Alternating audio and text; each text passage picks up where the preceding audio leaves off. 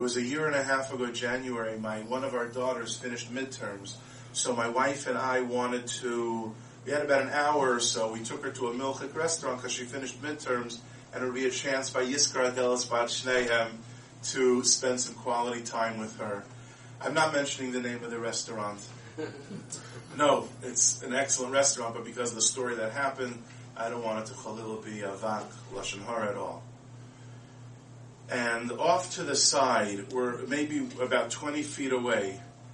We're about to order in this milchik restaurant, and we start hearing yelling. I'm not embellishing this maisa in iota. We turn and we see that there's 4 young women at the table yelling, mamish lambasting the waiter. A young Israeli kid, not religious, 23 years old, no yarmulke.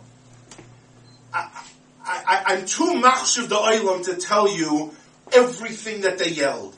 But to give you a dugma, they're from a different country, and they said, no, we ordered this dish with cheese, and in the country we come from, this is not an adequate amount of cheese. And we came for the early lunch special where we get hot and cold, so don't you offer me hot or cold. They were yelling in such an unconscionable way, you wouldn't believe it. Now I want to tell you because I have to tell you as chatoyani masker, I made a mistake. I should have, and it still eats me a little bit right here. I should have gotten up and walked over to these women and said, as a Rav in this Kehillah, you have to get out. You can't speak to anybody that way. You're yelling at this kid, this waiter, are you out of your mind? You gotta leave. But only the Rebbeinu Shalom knows why I didn't get up and tell him that. This kid is crying, he doesn't answer back. My wife turns to me and says, Ephrayim Eliyahu, you're always giving that shiur about the Gemara and Shabbos that if you're humiliated but you don't respond, if you suffer in silence, we know Reb Chaim Kanievsky says, you have the power to give a bracha. You always give that drasha. Here he didn't answer. He remained silent, he was humiliated and mortified. Ask the kid for a bracha. So of course you should listen to your wife. It's a good thing to say, especially if you're being videoed. And so, I call the kid over. What's your name? Shoam. Shoam. Ani Rav Po in North Miami. Ten li bracha. He goes back like this. Haravos hatzchok mimeni. You're making fun of me? I'm a waiter. You're a rabbi. You're making a joke out of me. You don't mean it. I looked at him and I said, I'm not kidding. You were humiliated and didn't answer. Give me a bracha. And I told him very specifically what we asked for. He said it and we answered a resounding amen. Shoam walks away. He comes back 5 minutes later. Rav, can I speak to you? Sure. I'm 23, he says. My family in Eretz Yisrael is very religious.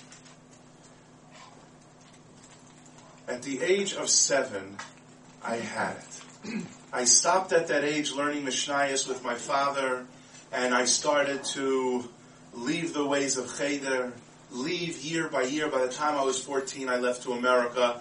I gave it all up. For 16 years, I've had nothing of that life. He looks at me and says, but now, I'm ready to be Choser B'tshuva. Because if you cared, and you were Vayochim B'sar Hayeled, as we said, that you believed in me to give you a bracha, I want to be Choser B'tshuva. I'm ready after 16 years to turn it around. Get me a chavrusa. He's married in Aventura. He lives in Aventura, married to an Argentinian woman, a Jewish woman. I went right away. I took the receipt, the bill. I thought maybe I wouldn't have to pay it. I did have to pay it. But I took it, and on the back I wrote the phone number. I called one of our young Leiter, Baron David Singer. And I said, I'm sending you someone. Start learning with him. Rabbi say this Maisa happened a year and a half ago, January. Every couple of weeks, I ask Baron David for what I call a Shoam update. And I'll give you the short version. A year and a half later, he's chozer b'tshuva. She's chozeres b'tshuva. They're two of the finest b'nei aliyah in Knesset Yisrael.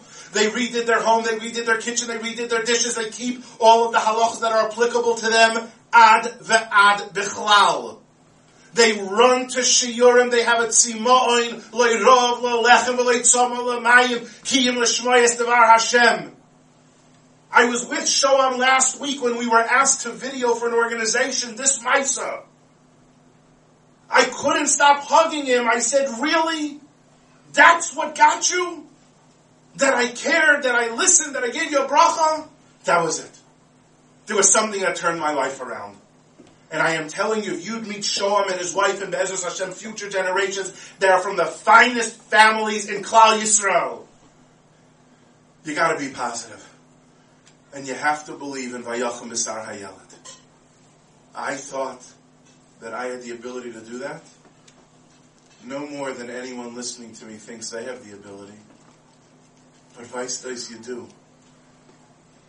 So I'm just proposing. I guess you could say I'm begging.